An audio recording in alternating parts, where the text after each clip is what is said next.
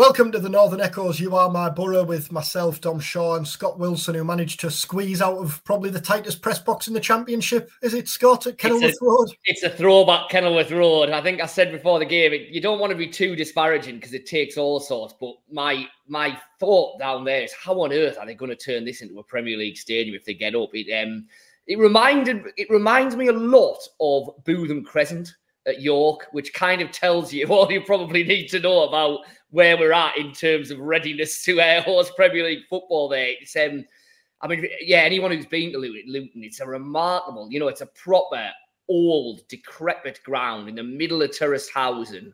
No kind of parking or anything around it. And then once you're in there, wooden seats. Some of the seats are still those kind of bench seats like you used to get at the old Wembley. It's remarkable, really. Yeah. Hopefully it won't come to the. Hopefully it won't come to that. They need to upgrade in the summer, but they would have. They are building a new ground, to be fair to them. But I don't think it's definitely not going to be ready next season, and I'm not even sure it's going to be ready the season after that. So they were kind of saying last night, if they do go up, they're going to have to make, a whole raft of improvements to it, which I don't really think they want to do because obviously it's going to get knocked down in 2 or 3 years' time. But I guess it's a problem they hope they're going to have. We'll have a chat about the injury picture, which Michael Carrick said a little bit more about after the game at Luton. We'll talk about some of the talking points to come from the game and ahead of next week's trip to Rotherham, the penultimate game of the season. Thanks as ever for watching along or listening. If you're listening to this on podcasts, please remember to like and subscribe and get in touch if there's anything you want us to have a chat about. We'll start on last night, Scott. Like we said, you were there. General reaction, first things first. I mean, in terms of the result, it was greeted by a collective shrug of the shoulders, really. But I thought Borough played really, really well. No, I completely agree. I think that when you throw in everything that was kind of going on, I mean, listen, the result of that game is an irrelevance, really, isn't it? Borough were never going to catch Sheffield United. They're going to finish third or fourth, or, all things being equal now, probably fourth. The difference between third and fourth means nothing. They're going to be at home for the second leg. So the game, the result was always going to be an irrelevance. With that in mind, when Michael Carrick's team selection came through, it wasn't a huge surprise. It was probably a surprise how many changes there were, and the fact that obviously Akpom and Hackney were both on the bench as well, and you probably suspected that they weren't going to come on, as proved to be the case. So the scale of the changes may be a surprise. The fact that he made changes, not a surprise. But then from that point on, I actually thought Borough played really well.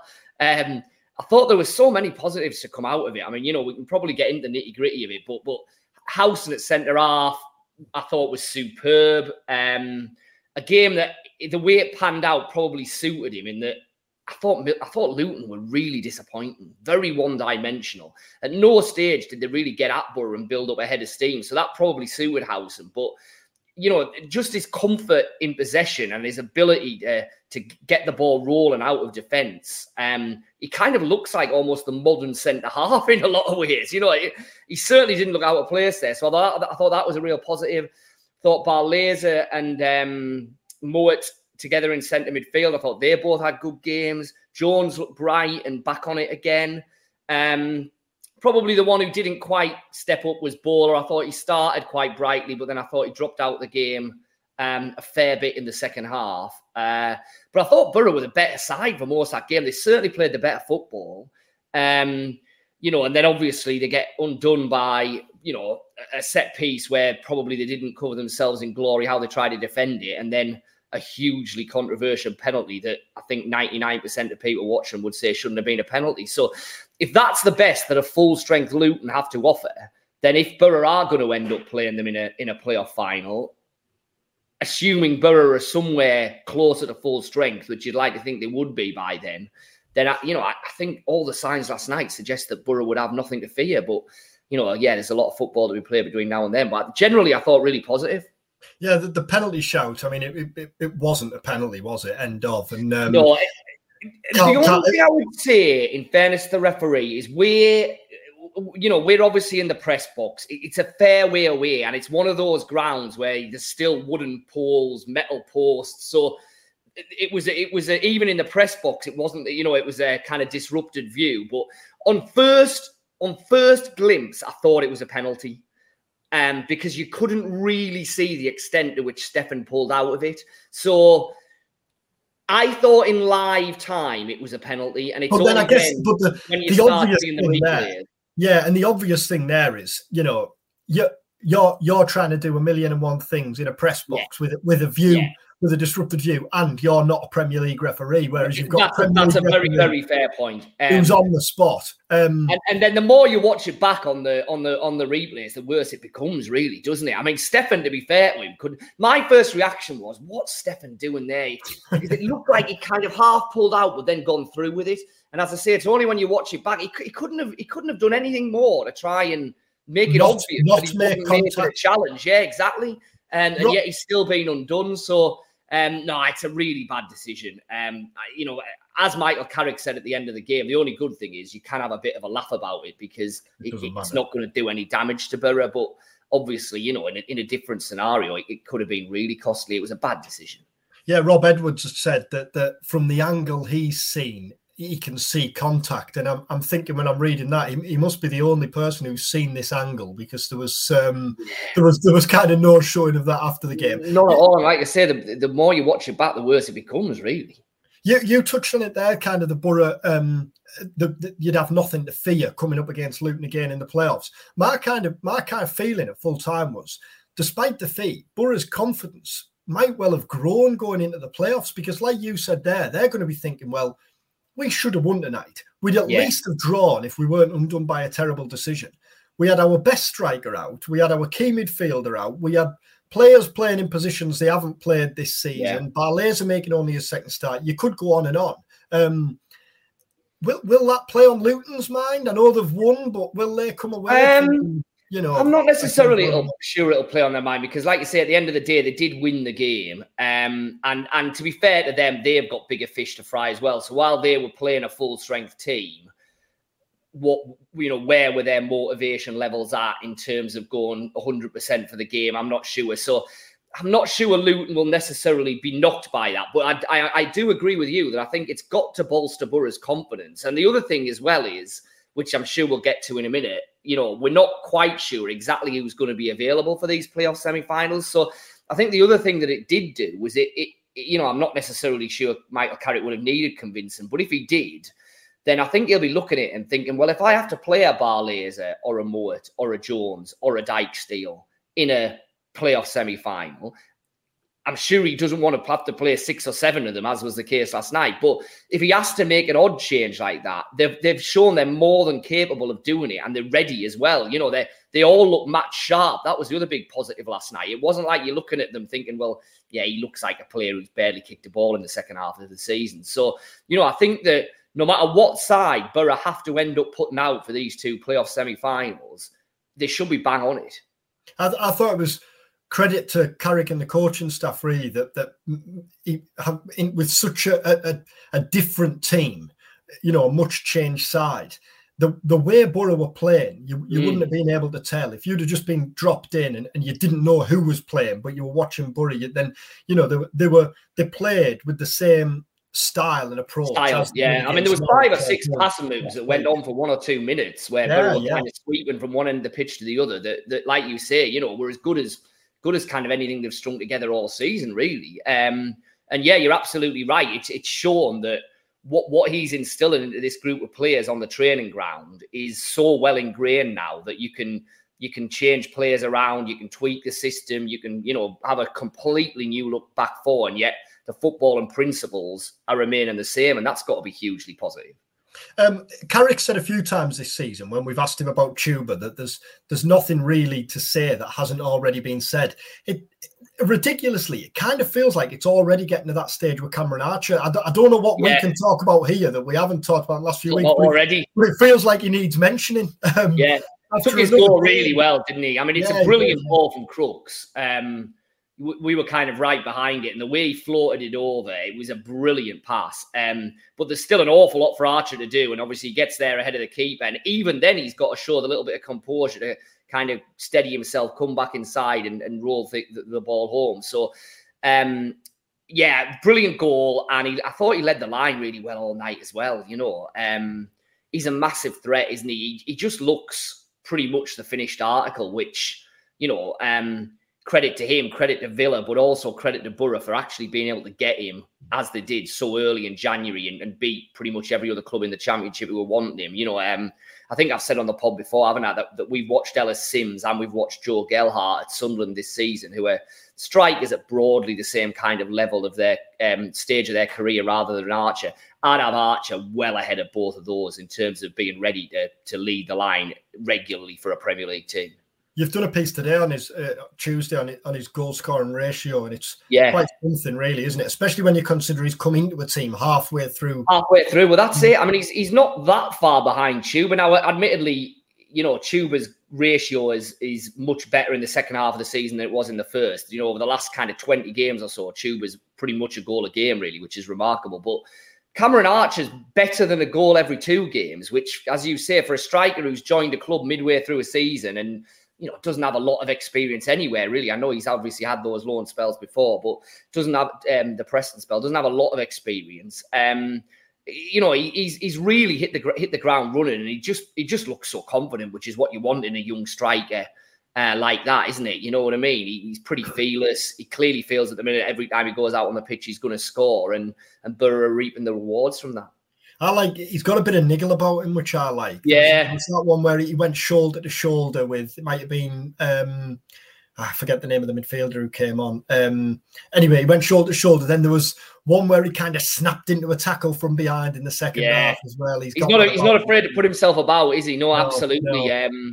I just think he looks, a little bit of arrogance, but confidence more than anything else. He looks like a player who thinks that, and he carries it, doesn't he? Threat every time he gets the ball in the final third. Yeah. But for all the positives, then the negatives are the injury list, which doesn't really show any sign of easing immediately. Although Carrick does have a good poker face, doesn't he, when it comes to this? But what's the latest? Yeah, so he does, and he's. I don't think he's ever going to name names and be that explicit about it. But he did undoubtedly last night for the first time go that little bit further in.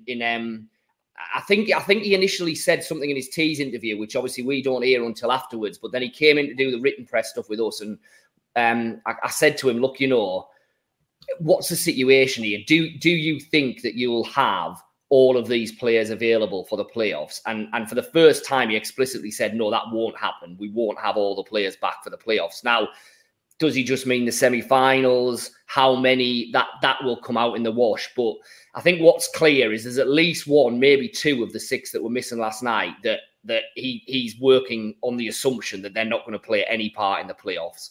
It's a bit of a guessing game, isn't it? I was going to say, is there any indication as to... Not really. I mean, my guess would be that the 3 that they're most worried about would be Smith, McGree, Fry. And Fry, yeah, just because of the nature of the injuries. Yeah. McGree, ankle.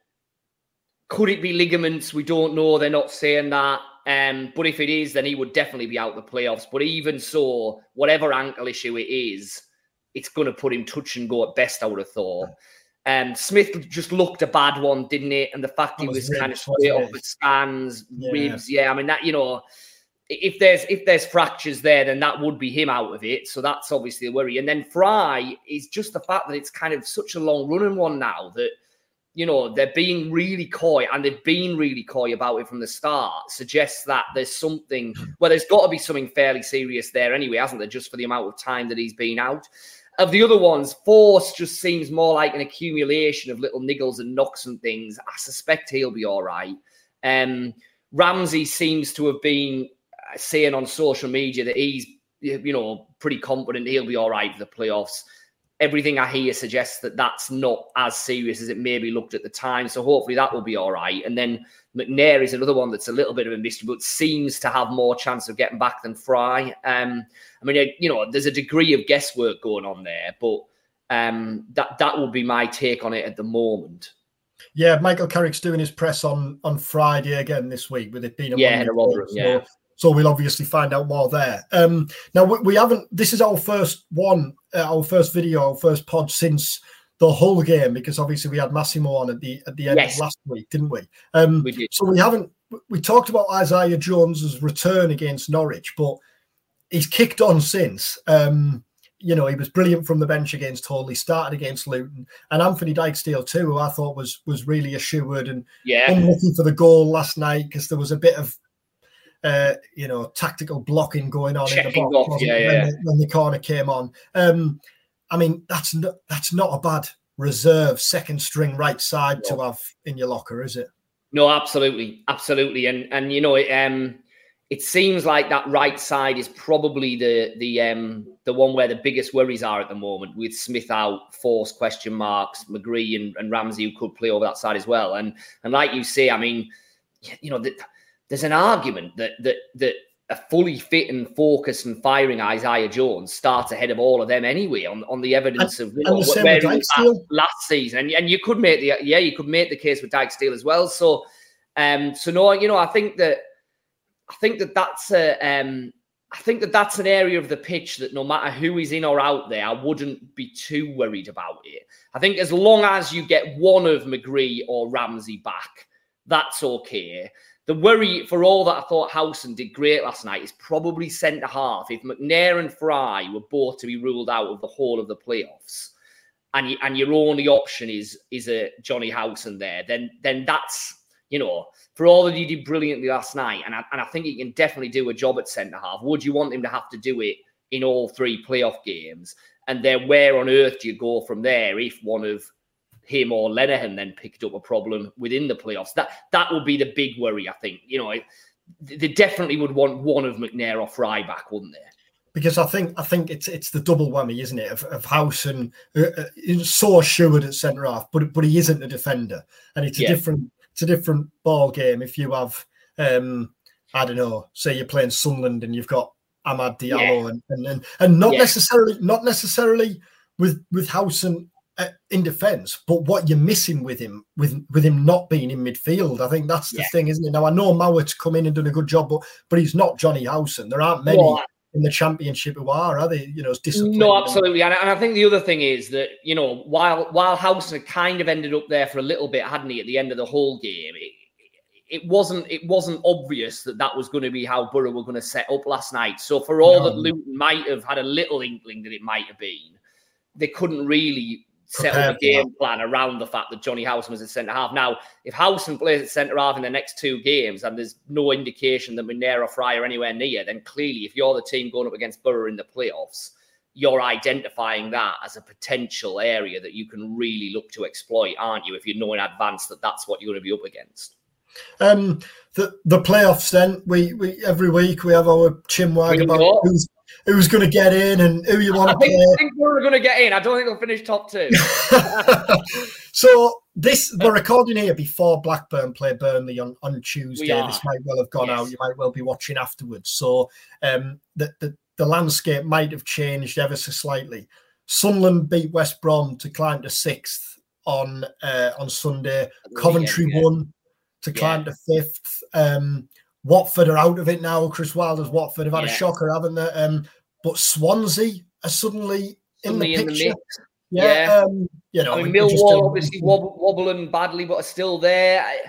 It's fascinating, isn't it? It's absolutely, it's wide open. I mean, like I say, all things being equal, we're doing this before the Burnley game, but Burnley 1, Sheffield United 2, Luton 3, Middlesbrough 4 now looks pretty nailed on, doesn't it? It's who's going to be 5 and 6 and who are Borough going to be facing in that semi-final.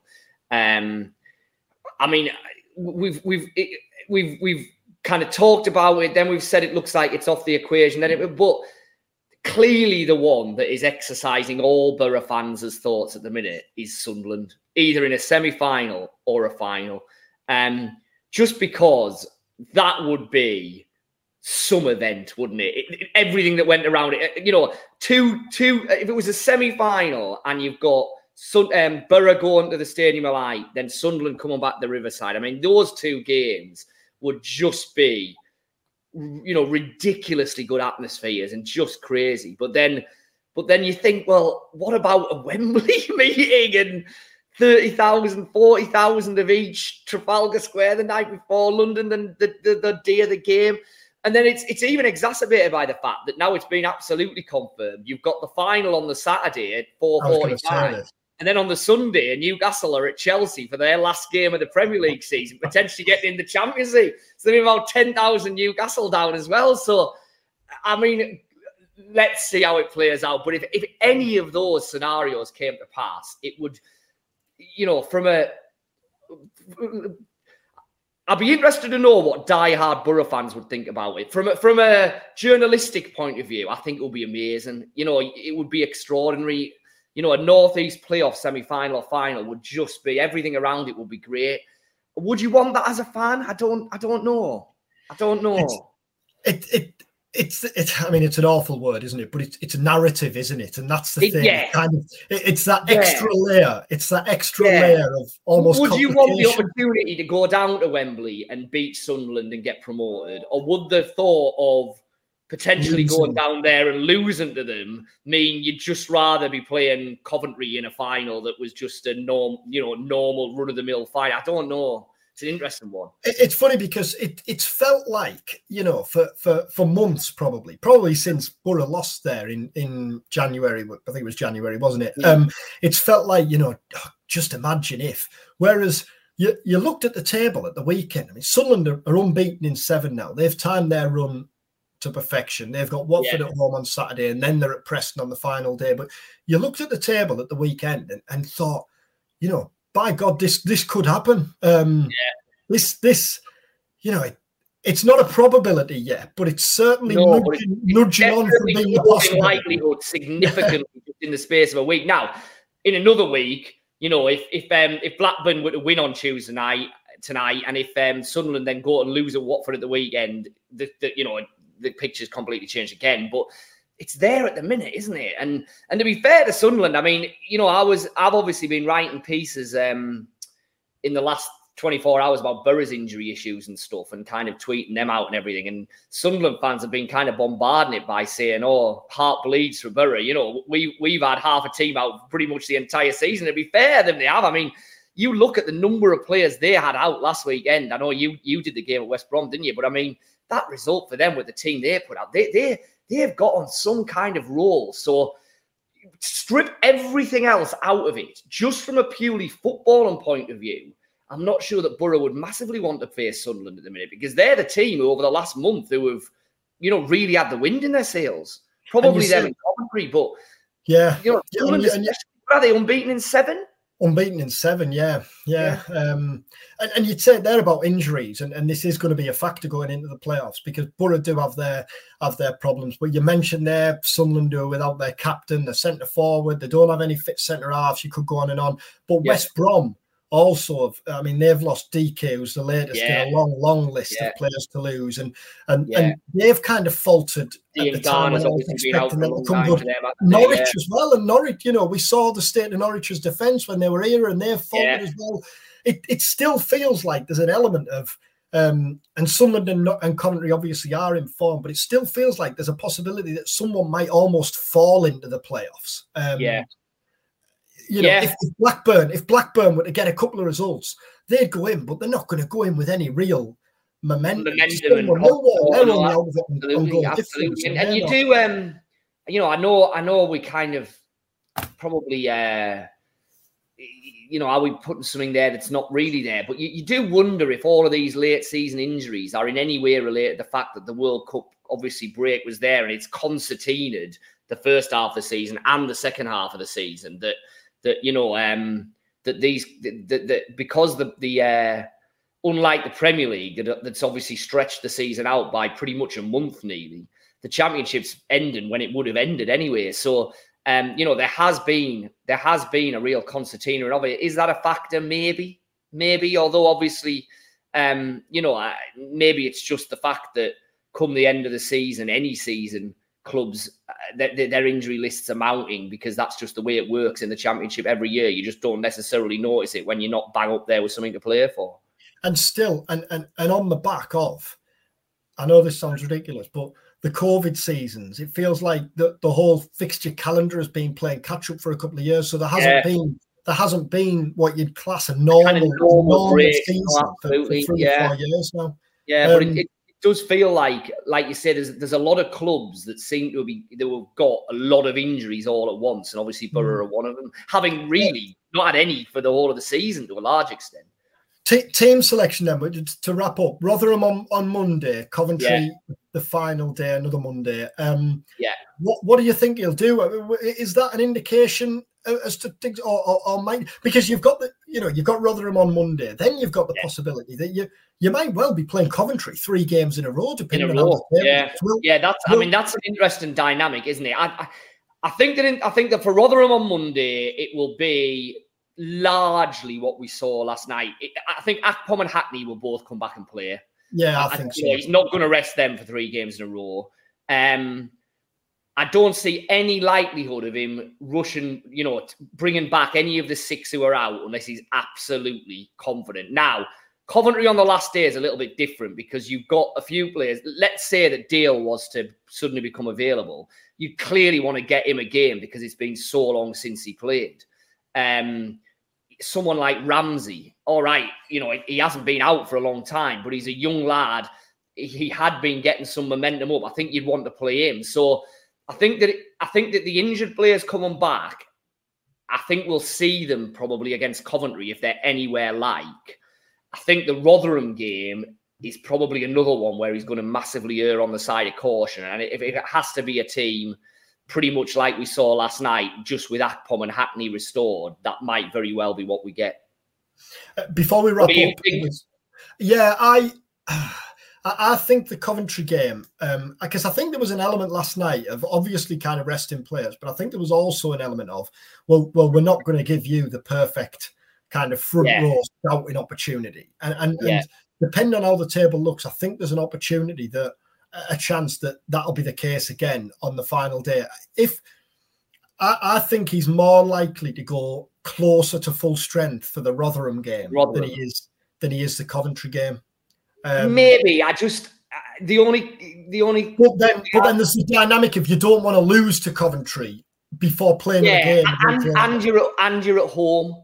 Yeah. And it's the last. I know there's a semi-final to come, but it's the last home game of the regular season. You imagine it'll be a pretty big Riverside crowd. It'll be a good mood. Like you say, do you really want that to fall absolutely flat and then head into the playoffs on the back of that 1 week later? But I think what we saw last night was even if he does have to play a slightly different team, he'd still back that team. You'd still get a performance. That's a fair point. That's a fair point. Then there's the other kind of, and I know Borough have earned the right to do this, but Rotherham are fighting for the lives still at the bottom of the league, and Coventry might well. So there might well be that element of Carrick not wanting to. Yeah. But again, he's talked again and again about trusting his team, hasn't he, and trusting his squad. I'd be surprised if we saw players being rested in the way that Akpom and Hackney were last night. I just, like I say, I don't see why he would take any kind of a risks with the 6 that have been out, unless it's someone like a Fry, where you think, well, we need to get a game into him before the playoffs. Yeah, I agree. I don't think when I said like closest to full strength, I mean those who are available. Obviously, yeah. I don't think he'll take any risks with getting them right. It's such a balancing act, isn't it? Because you want them fit for the playoffs, but then equally, it's a dangerous game. Them coming back in, say, for a playoff game, having not played in 5 6 exactly. Yeah, that's the thing. You know what I mean? In an ideal world, you want to give them a run out, don't you? At some stage. But by the time we get to semi-finals, even I think by all soundings, McGree is probably one of the ones who's not going to make it. But if he was to be, he wouldn't have kicked the ball for the best part of 2 months nearly. By the time we get the playoffs, you know what I mean? So. It will be a balancing act. It'll be interesting to see what he does. Takes me back to Patrick Bamford hobbling around the Wembley pitch, and that. You remember that? Yeah, that was a real Willie or won't he for 2 months leading. I mean, and to be fair, he hadn't been right, had he? No, but then he's the championship. Everybody kind of knew that he wasn't right, but I guess. That's the judgment call. How important is that player to your team? And Aitor clearly decided, come hell or high water, Bamford was going to be the kind of one he was going to hang his hat on, didn't he? And obviously it didn't work out. Bamford was Player of the Year in the Championship that season. Obviously, Tuba won that award on Sunday night at the EFL Awards. The MFC Foundation also won the Diversity Award, for their Dementia Project work, which I know from speaking to those involved has had a huge impact in the community and does a lot of incredible work. So congratulations to all concerned there. Hayden Hackney just missed out to Alex Scott for the Young Player Award, Michael Carrick to Vincent Company. I think to be fair, it's not exactly saying we called it because it wasn't exactly the hardest thing to call. But I think when the nominations came out, we said, well, Company will win it and Akpom should win it. So I don't think you can argue with either of those, can you? No. And I haven't seen a lot of Bristol City, but Alex Scott got rave reviews, hasn't he? Although I'd seen Ahmad Diallo didn't seem too impressed. The Sunderland player who was also tweeted words to the effect of who or something like that. Deary me. That'll come back and bite you at some stage. It really will. Hayden Hackney was a little more respectful. Congratulations to all winners and all nominees. And we'll be back later this week having a look ahead to the game at Rotherham. If there's anything you want that's you heading there, isn't it? New York. Yeah. Press conference on Friday, so we'll have probably have a chinwag after that. Get together after that. See if we can piece together any more of this injury jigsaw. Yeah, absolutely. And look ahead to Monday. So thanks again for watching and listening. Remember to like and subscribe and do get in touch if there's anything you want us to have a chat about. Yeah, have a good week, everyone.